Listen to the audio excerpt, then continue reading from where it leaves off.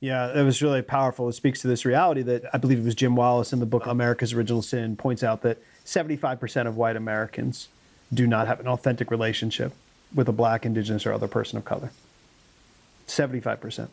Not like, oh yeah, we're colleagues at work and we talk and we're associates that way.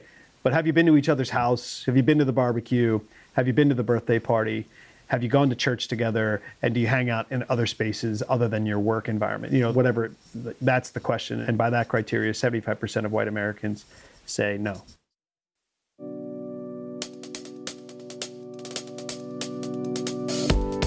Hi, I'm Tim Sonova, and welcome to Work Shouldn't Suck, a podcast about, well, that.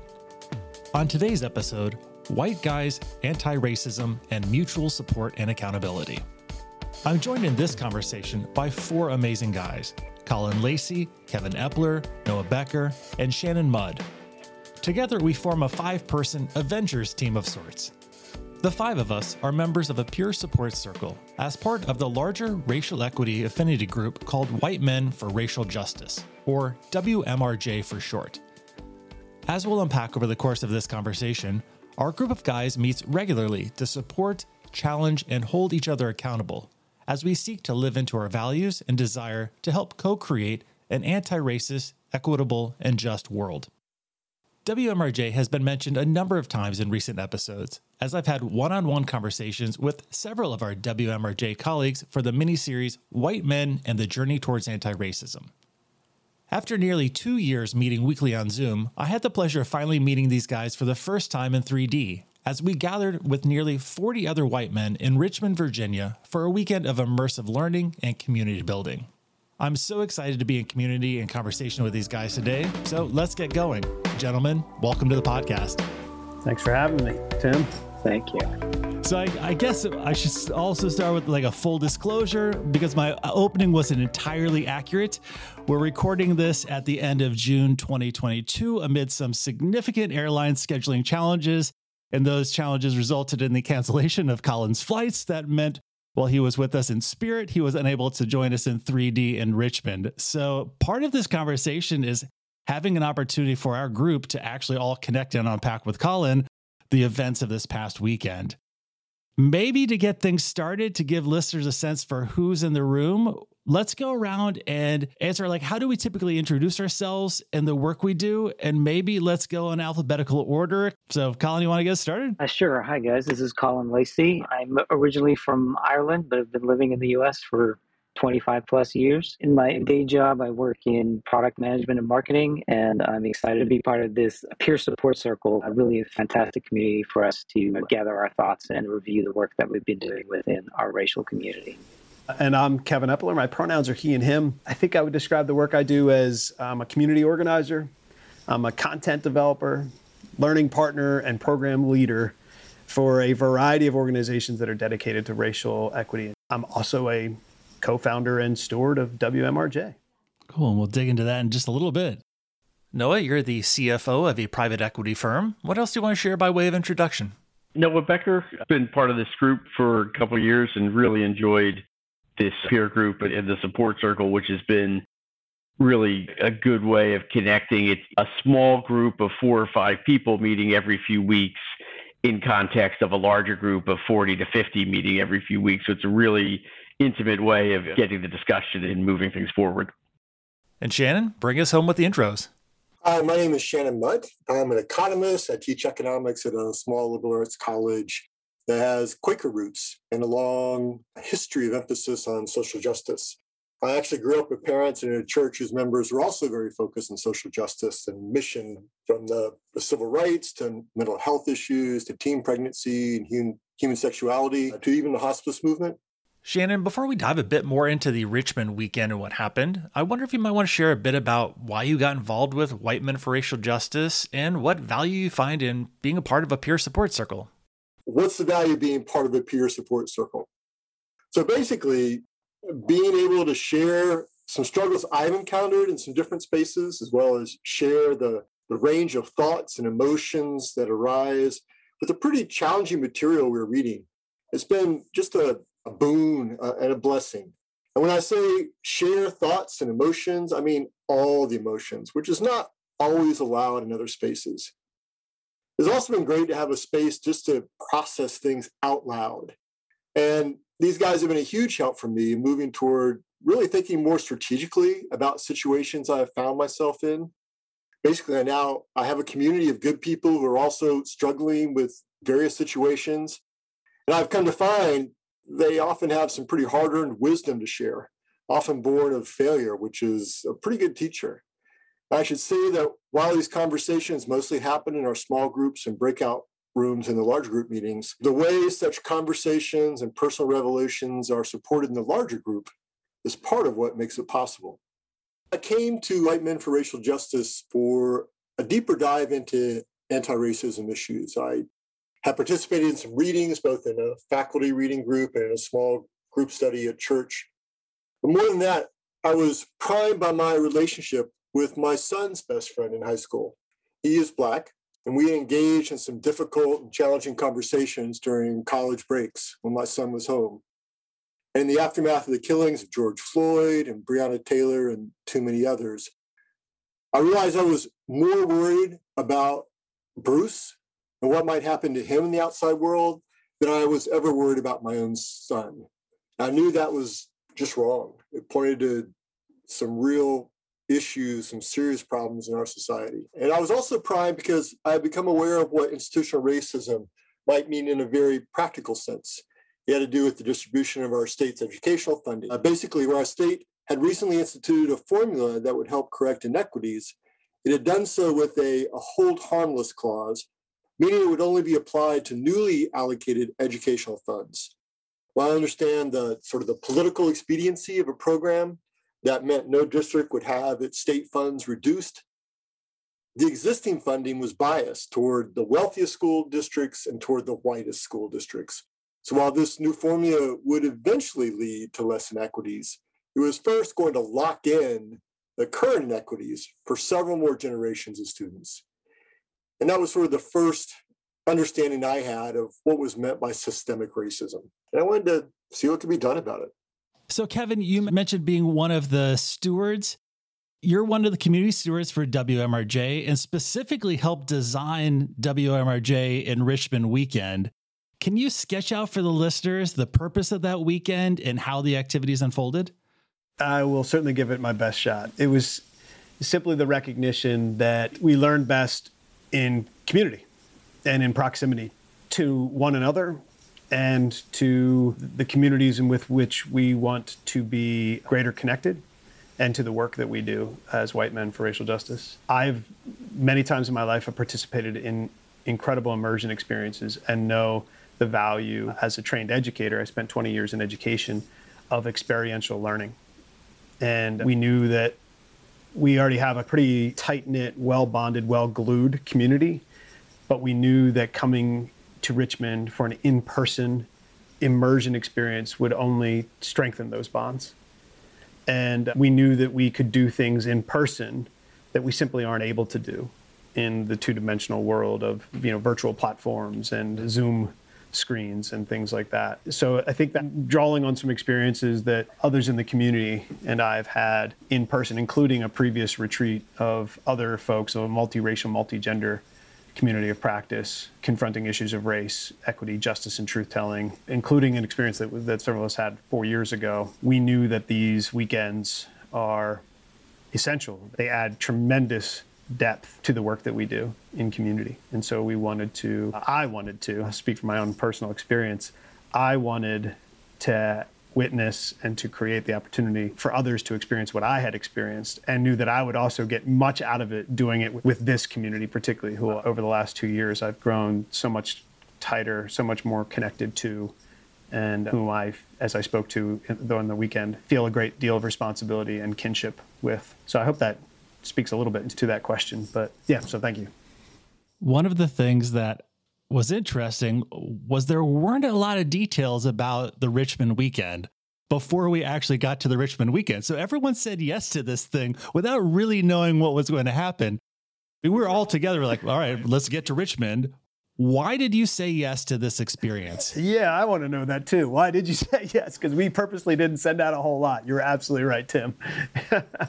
I'll certainly share that. Yeah, I was thinking about this and thinking about like what were my expectations coming into the weekend before I couldn't make it, and realizing that I really had no idea what was going to happen there, but I was still so excited to just be in community with this group of people that we've had such a phenomenal experience with over the past 2 years virtually, and with the equity advisors kind of being in the same space as them, just getting the opportunity to have that personal connection during the weekend is really what I was looking forward to. Any additional learning, development, whatever it was going to be icing on the cake. It's a group that we've been meeting on Zooms or other things for 2 years. And every once in a while, maybe like 3 or 4 of us from the peer group met physically once. And I'm sure Kevin and some of the other stewards and folks have been together a lot more. But for us, there's a bunch of people I've seen in 2 dimensions for 2 years and actually get to, to meet them, hang out, have a drink with, break bread with. And that's a totally different experience. Is sort of, we've been in this long enough and kind of rely on the organizers that there hasn't been a topic yet for, I think, even really any single meeting where it was like, well, that was not a good use of my time. So if they've delivered for 2 years, I think it was pretty comfortable to say that it was going to be an enjoyable weekend and educational. It was interesting because basically I decided to go because I just have developed a great sense of trust in the leadership team over basically 2 years that we've been meeting. Every session has included some pretty thought-provoking materials and some challenging reflection prompts to chew on. And it's been just incredibly helpful to have a group of people who are also trying to figure out what to do with these things, to hash out thoughts, think out loud, and to be held accountable. The breakout groups really lend themselves to this. So I figured the retreat would be just that, a retreat, some time away from distractions, and not just an hour and a half, but a serious swath of time set aside to really sit with some material, to sit with myself and my own thoughts and history, and to sit with others also trying to navigate through this issue. And ultimately think how to bring these issues into the other spaces we inhabit. Tim, if I can, I want to build on what was said, which was one, they nailed it, which was the purpose of coming to Richmond was to strengthen the bonds in the community. No question, full stop, with what it meant to be simply together in that space.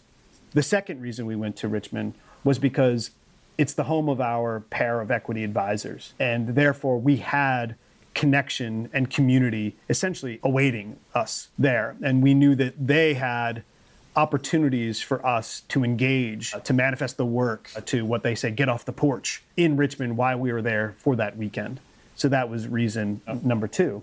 And number 3 is because of the historic significance of Richmond as the capital of the Confederacy at one time, one of the largest ports of the trafficking of enslaved human beings historically, and also home to Jackson Ward, one of the thriving Black Wall Streets in America, and incredible modern day, current day creativity, justice work, communities of practice that are on the ground in Richmond, with which we were hoping to connect and engage, and some incredible work that's being done there for healing and racial justice. So those are the 3 real, if you will, somewhat polished motivations or reasons for being in Richmond.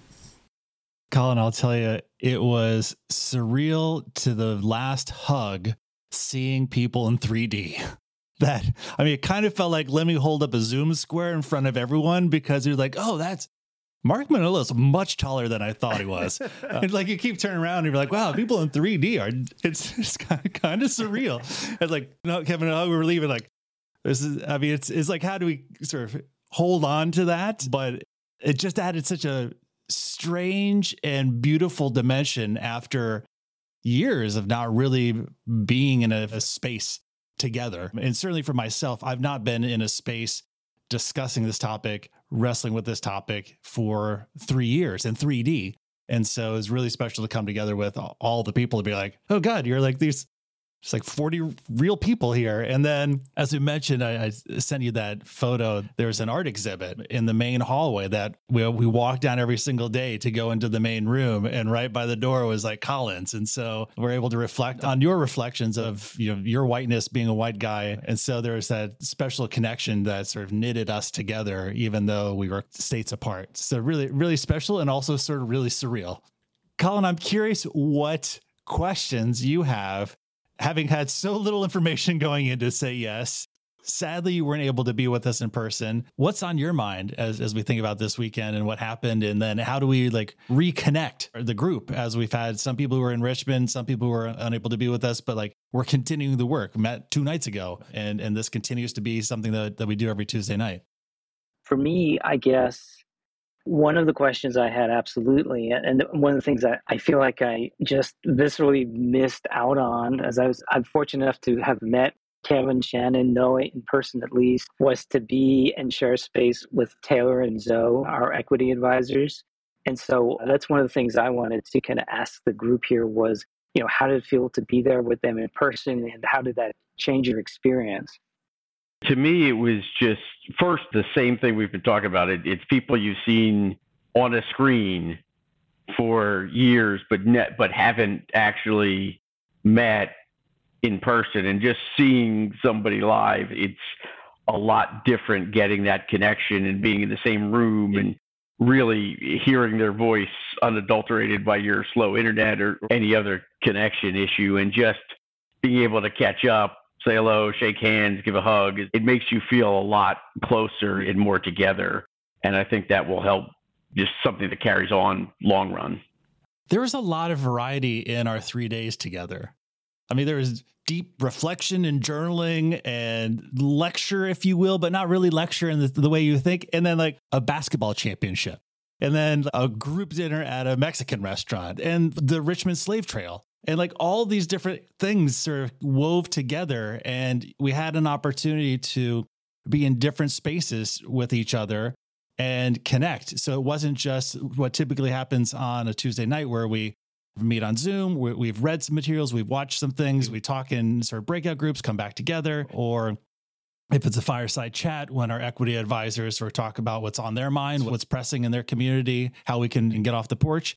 But having those moments to just have those side conversations. And I also haven't been at a basketball game for 3 years. So it's like kind of this surreal moment as well, which really made me think about what's the thing that you can't replicate in racial equity work online?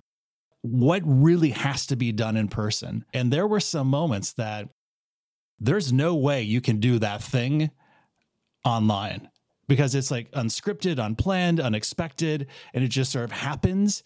And it, for me, just took the work so much deeper in a way that like I can read things, I can watch, I can discuss, but like being there on the Richmond Slave Trail, like being there, like smelling things. Kevin, I had in my pocket my phone on the upriver portion of the slave trail, and I had a recording because I wanted to record the sounds of these 40 guys walking the slave trail.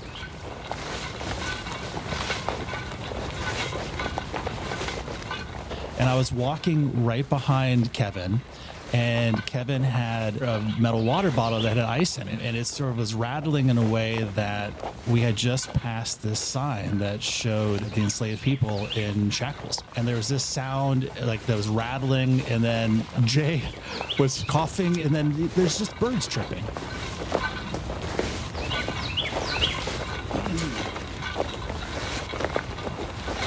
And there's this juxtaposition of these like beautiful scenery and sounds, and also the flip side, they were like, well, there's some really challenging stuff that's happening right here. And those things are like, that'd be tough to do. Like you can listen to those sounds, you can have people tell you, but like to be there with like stumbling over like sticks and like smelling the air and hearing it. And then you've got the boat that was playing like U2 or something on the river. But I've really been trying to think about that. Like, what's the thing that's different? And so for me, that was one of those that really created what ultimately is something that I will not forget for the rest of my life. And that for me, just deepened my understanding of myself as a white guy in this work and what's required of me. And so I feel like that was just one of the moments that happened during the weekend. Yeah, thanks for that. You put me right back in that spot, and feeling your hands on my shoulder, because we walked hands upon the shoulders of the person in front of you, obviously to invoke this sense of being shackled, yoked together, and stumbling along a path that we didn't really know well, and with hills and rocks and, roots of trees exposed, and maybe you see it coming and maybe you don't, and you stumble. And it was very much a visceral experience in that regard. To talk about Zoe and Taylor, luckily I've been in shared space with them multiple times, more Taylor than Zoe, but that was probably my fourth or fifth time meeting Zoe in person, that is, of course. And I could still feel Zoe's hug, that she has this way of hugging you that just, warms your soul. You just feel her fully enveloping you, and you can feel this transference of love. That's invaluable, that irreplicable via a Zoom screen, of course. And so I think about all the other texture and the feeling, the physical feeling of walking footfall after footfall on the trail, of, to Tim's point, the sounds, the birds chirping, while we're in this really solemn, empathic experience. And you're juxtaposed to the party boat, jamming out on Miley Cyrus, and you two going right down the river next to you as you're walking. And I actually had the instinct, like, wait, we should stop and let that boat pass, because it seems so disjointed to what we're experiencing now. And then it hit me as I walked, and I kind of surrendered to the moment and realized, wait a minute, this is exactly what was going on in 1850s in Richmond, where there was the gentry and the socialites partying in the heart of the city. And that noise, of course, carried across the waters of the James River, where enslaved people were on the other bank being disembarked from boats in darkness because their sight and their smell was too offensive to the women of Richmond. So it had to be done in darkness. Like, of course that was what's happening. Of course conversations and, backyard parties and things like that were always happening. And it was so fitting to have that as the backdrop, and just to speak to I don't have any other word, but the insanity of that institution of slavery. And as much of the weekend and the value of the weekend was being able to shake hands and look each other in the eye. And I could see the teardrops welling, or I could see the joy. I could feel it in the warmth of the handshake, and I lost count of the amount of hugs. So that was pretty incredible. Hey everyone, it's Tim. I want to take a quick break from our conversation to share some really exciting news with you. We spent a lot of time on this podcast discussing how to create inclusive, equitable, thriving anti-racist workplaces. About a year ago, my colleagues Courtney Harge and Nicola Carpenter even taught a course about an important piece of this work, race-based caucusing. And here's the exciting part. We just released an online version of that popular course. If you're listening to this podcast and wondering, how do you actually create an anti-racist workplace? This course is for you. If you're curious about what race-based caucusing in the workplace is, what it isn't, how to get it started, how to keep it going, this course is for you. Courtney and Nicola share their insights from having done this work together for years. They share their templates, their practical strategies, and actionable advice to help you succeed in implementing this in your workplace. Whether you're an HR professional or a team leader, consultant or educator, CEO, or really any role in the organization who is ready to invest time and energy into creating a more inclusive and understanding workplace, join the course and learn how this tool can be a part of the change towards more equitable, thriving futures. Head over to bit.ly/caucus course to check it out now. And be sure to use the code CAUCUS50 at checkout for $50 off the price. Now, let's get back to the conversation. So I've also been reflecting on our experience at the slave trail, and there's a lot to unpack there. But one of the things that I realized in trying to talk to somebody about it is the reaction was, were you just trying to feel guilty, or were they just trying to, the leaders trying to make you feel guilty? And I really wanted to make clear that, we had put in a lot of work and preparation to get to the point where we could be open to this experience of going along the slave trail and the very sort of physical, visceral experiences that we had there. And what I've really been thinking a lot about, again, is Jay's question, Jay Cone Gilbert's question, to think not only and become empathic, not only of the enslaved people, but also to think what was going on with the white families. And I think that Kevin is right in terms of, it's just woven throughout the whole society. But I also want to think about, just the kind of mental gymnastics that white families had to go through to deal with this, cognitive dissonance of having values, of caring about family, of caring about relationships and caring about justice, and living in the midst of this. I mean, just think about how screwed up family life was. Our guided experience of the slave trail with our equity partners and Reverend T, it was not about bringing up guilt. It was about recognizing the experiences of the people at the time and recognizing that such trauma on all sides doesn't just disappear and doesn't just go away with time. I think that Reverend T noted that well. I started thinking about this when we were at the first monument site before the slave trail experience. And we visited a monument for Confederate soldiers and sailors. And it wasn't about a particular individual this time. And Reverend T talked about the erection of the statue and the others and the power of the Southern women who put these up. And pointed to these women were really reeling from what had happened after the war, when 75% of all fighting age men went to war and 35% of them were maimed or killed, right? It completely upended their society. And he uttered the phrase in relationship to this statue about the South is going to rise again. And that is something I heard growing up in Jacksonville. And I couldn't help but wonder, what did that mean to people in Richmond and in Jacksonville over the years? What did they see in their mind's eye? And how did they had to romanticize life pre-Civil War? Because they had to somehow deal with this cognitive dissonance, this holding these things that are in complete tension. And I think that tension, that those mental gymnastics that we put ourselves through, we're still feeling it today. We're still feeling it today. And I think that's what's really important. There's still healing that needs to happen. No, what's on your mind as you reflect about that weekend? A couple things. With respect to the physical being there, for me, one of the things was when we started the tour and the Reverend had grown up in the area, was really not drastically older than us, and just being there, seeing him and seeing just, we're on the highest spot in the area, looking at where the statue was, and it was, this was over me for almost my entire life. That was really just being in that space. And then the same thing, having somebody really not that 10 or 15 years older than most of us saying, yeah, I couldn't go into these places until I was a teenager. And how close that brought to, you hear these things and you think about these things and you're thinking about them, so much of them being so far in the past.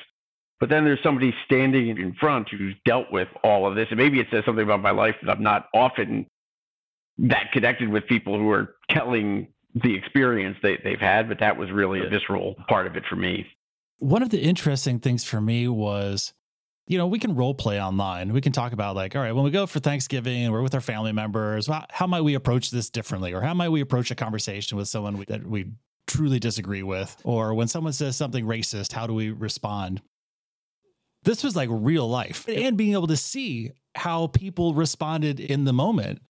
Kevin's wearing the White Men for Racial Justice t-shirt, which every day a group of people were wearing this.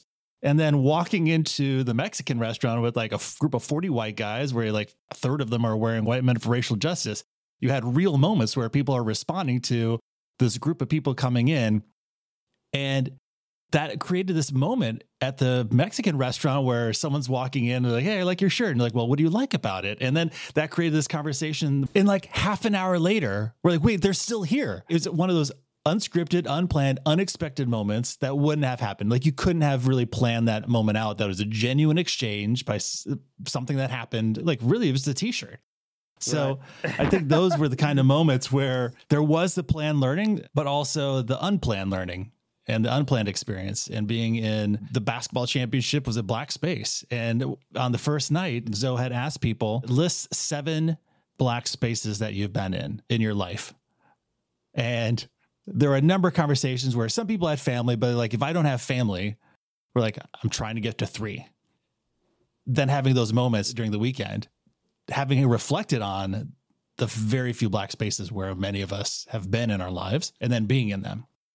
Yeah, it was really powerful. It speaks to this reality that I believe it was Jim Wallace in the book America's Original Sin points out that 75% of white Americans do not have an authentic relationship with a black, indigenous, or other person of color. 75%. Not like, oh yeah, we're colleagues at work and we talk and we're associates that way. But have you been to each other's house? Have you been to the barbecue? Have you been to the birthday party? Have you gone to church together? And do you hang out in other spaces other than your work environment? You know, whatever, that's the question. And by that criteria, 75% of white Americans say no. So that's an interesting dynamic. And then the experience of the T-shirt, to expand upon that, Colin, what Tim was saying is we transitioned from this incredible community basketball game, this championship of the RVA League for Safer Streets, which Paul Taylor, we affectionately call P or Taylor, has organized for years around these workshops for conflict resolution. And you can't compete in the basketball games if you don't complete the workshops first.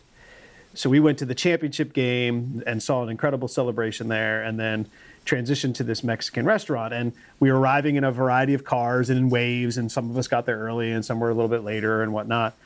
And most of us were in the restaurant when one of our fellow members arrived and got out of the car and caught the eye of these 3 women eating out on the patio extension of the restaurant. And one black woman says, "I love your shirt." And he says, "Well, thank you. What do you like about it?" And to which she responds, essentially she says, "It means you see me. It means you know my story. It means you know our history." Something along those lines. Mic drop moment. And Zoe, watching this unfold, you know, essentially is, from what I understand, like builds upon that momentum and says, well, come on in, come meet these men. When you all finish up your dinner, do us the favor, please stop by, come say hello. We'd love to introduce the community to you. So, you know, 20 minutes go by, we're ordering drinks, we're ordering food, and sure enough, these 3 women, you know, turn the corner to the corner of the restaurant in which we are, and Zoe says, "Here they are," and people start clapping, and hey, you know, and she said, "All right, come on, ladies, come on, like, come on." She calls them queens, of course. She says, "Queens, come on, introduce yourself to these men and say to them whatever you need to say." And one after the other, they stamp forward, they say their name, and burst into tears. The only sentence that any one of them was able to get out was one woman stepped forward and said, "You know, my name is, and I'm raising a black son." And then she burst into tears. And the last one, she couldn't even, like, she was just waving because she's crying so much because they're so moved to see not just 1 or 2, but 40 white men rocking White Men for Racial Justice t-shirts. They were so moved to know that there's a community out there working on our own racial journey, our own journey towards equity and justice, our own awakening, that they couldn't speak. They were rendered speechless. And so a bunch of us pop up and start hugging and start talking, and they just say, like, you have no idea what this means to us. And I shared this with Tim and some others, I think, that the sad thing about that for me was that that's how low the bar is. Meaning, all we did was wear t-shirts, and that shattered them. That's how little hope they have otherwise, right? At least in their community and their lived experience, from what I heard them say. And I'll never forget that. That's transformative. That's amazing. It was going to be one of the questions I wanted to ask you guys was, like, you know, was there a pivotal moment for you in the weekend? And Kevin, that absolutely sounds like one of them, but it seems like there were so many. That probably, it might not even be the top 1 or 2 for others, because there's another one that I can think of that was pretty pivotal. But that certainly was perhaps it for me. But I'll let the other guys speak, of course. Love to hear what other candidates you guys could uplift. I think following on with Kevin, to me, that was in a lot of ways the most pivotal, because I came from the perspective, and I still have this perspective, that I was thinking earlier in the day and doing that tour, that even if back in the day there were 40 men who were in favor of making changes or doing whatever, it just wouldn't have happened because the system was so set and oppressive that it would have needed far more than that to make any difference. At the end of the day, the only thing that changed back then was a massive war of incredible scale, especially relative to the number of people in the country, that took something so huge to change it, that it got me thinking about, well, the only thing you can do, the best thing you can do is not get into a system like that. Because once you get so far, maybe there's only a war or something that can get out of it. I was so, a lot of ways, depressed or thinking about that there's not hope for things, and that even that what we're doing is just not, it might soothe us, but it might not be as helpful. But then that moment, 2, 4, 6 hours later, to at least get that, look, even what we're doing, and what Kevin says, it's so little of it. All I did was show up. All I did was say, we didn't do anything, but that it did make a difference. And forget about how it impacts us. The fact that we made a difference was pretty profound, and we made a difference for just doing so little. So it at least balanced for me a little bit the fact that, is there still hope, or are there things that can still be done to make the world a little bit better? There's this moment, really honored that I had a chance to talk with Zoe about this, and that Ned recorded it after the weekend, because there was a moment that happened on the slave trail that was like someone shoved defib paddles into my soul and shocked it. I can't explain exactly what I felt, but I'm like, that just changes the way I relate to this work. And it was in response, and I'll let listeners, we'll tell you about it later, Colin, but I'll let listeners sort of hear Zoe talk about it. But it was in response to a prompt from J. Cohen Gilbert. As we were all reflecting, we had just walked the slave trail, and we were sort of unpacking it with Reverend T, and how we felt about it. And people were empathizing with the enslaved people. If I lost my child and I was next to a child, or like I had just come, 90 days, 120 days off of a ship in the middle of the night, and talking about it. And Jay reflected back, it's wonderful that we're feeling empathy for the enslaved people, but no one's mentioning what about like the ship's captain, or the guards, or the financiers, or the merchants, or the bankers, or like our ancestors who were in these roles. And that was a moment where like, right, totally missing that. And then this led to this really pivotal moment for me. On the plane back, someone was mentioning, Brooks Brothers made clothes for enslaved peoples. And we're like, interesting. And so like that led to more learning about like Brooks Brothers and sort of the whole network of complicity in this institution of slavery. And it just sort of made you see how it was all tied together. It didn't matter where you were relative to the Mason-Dixon line. It was whether you lived in New York or whether you worked for a bank, whatever it might be, it was sort of a reframing of that. And I think we probably, in sort of a virtual sense, could unpack that a little bit. But again, sort of standing there in the moment, you're like, people were standing right here in 1860 or in 1850, and they'd gotten off the boat right there. Just sort of made it resonate in a different way for me. That's another candidate, Colin.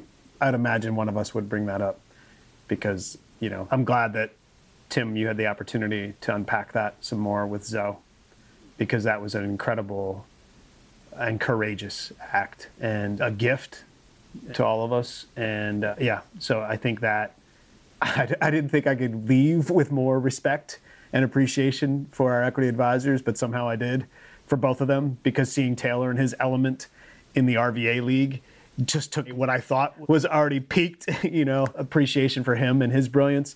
That took it to a whole nother level. That offering from Zoe, as well as her post-slave master syndrome talk the night before, just reminded me of how lucky we are to have them and their gifts and their offerings to us, and to be in relationship with them in the way that we are.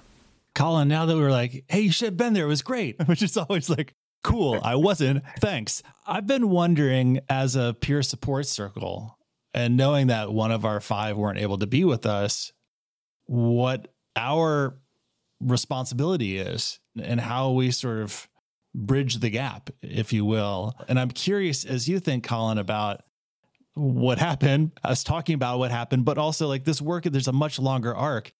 What might come to mind, or what might resonate, or like, this would be helpful, or please don't tell me how cool it was, I wasn't there? It's a great question. I think that even your enthusiasm and excitement about the experience is so visceral. It transfers even virtually. I got that same sense when recently a group got together in Philadelphia as well on the next WMRJ call. There's just so much excitement and energy in the group. And so, yes, I think for me, it just reinforces that I need to book my flights to arrive way earlier than the schedule so I can make sure that even in case of disaster, I can get there, but absolutely committed to figuring out how to make it next time. So that not disheartened at all. It just makes me want it more. So I'm thrilled that was so reaffirming for everyone. As we prepare to land the plane on our conversation today, I'm wondering what we each might want to offer into the space. Or as we think about the work as white men, supporting each other, holding each other accountable. I kind of find myself naturally going in that direction of thinking about the role we have as white men to play in the lives of other white men. I hope everybody who went on that community weekend will come away from that weekend feeling invigorated, recommitted, will walk away with a tangible sense of the value and the impact of the work that we're doing. We'll walk away knowing how important and needed the work is. And we'll feel inspired, perhaps to take a piece of the courage that Zoe demonstrated for us to engage other white men and to get them into the community or other anti-racist spaces. If you're listening to Tim's podcast and series and you're listening to these conversations and these reflections on that weekend, I hope you're hearing from them a testimony to the men in this community and the joy that we find being together, even though the work can be at times quite difficult.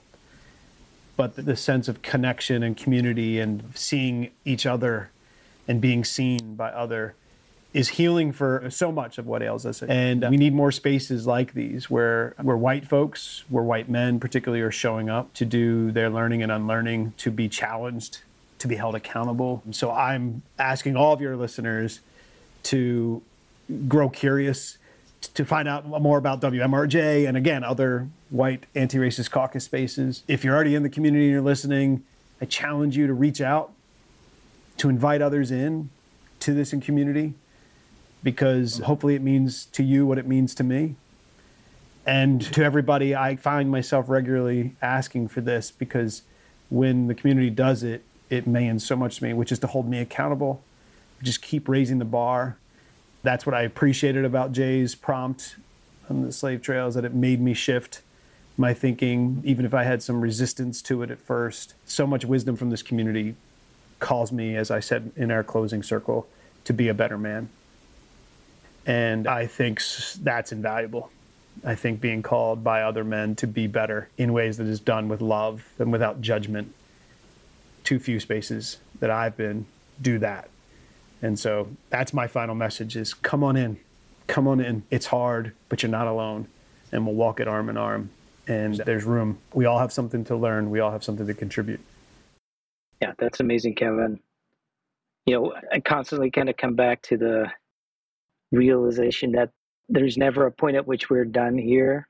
This is lifelong and beyond work. It's very easy to think that we can do a 6-week or 12-week or whatever program and suddenly we've checked a box and we kind of like to get the cookie and move on. And that's just not how this works. There's no certificate that we're going to get at some point to say we've mastered something here.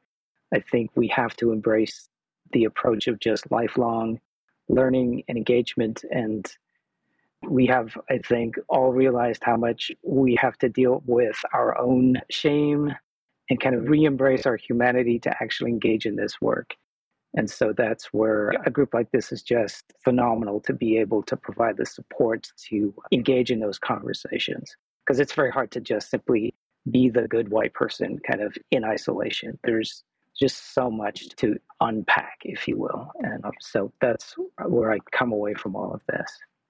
Yeah, I appreciate what everybody said. And I really hear what Colin said, just thinking through about this. It's never going to end, and it's ongoing, and just keeping the hope and keeping the faith. And that's why ways, like I said, it was so powerful for me. The event at the Mexican restaurant sort of helped keep the one side of my mind that maybe there is hope and opportunity and things that we can do better and improvements we can make, but just knowing that it's permanent and the work is never going to end.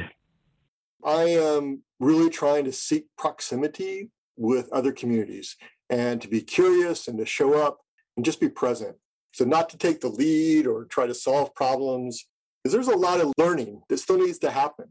So it's important to sort of be aware that this is a process. We need to play the long game.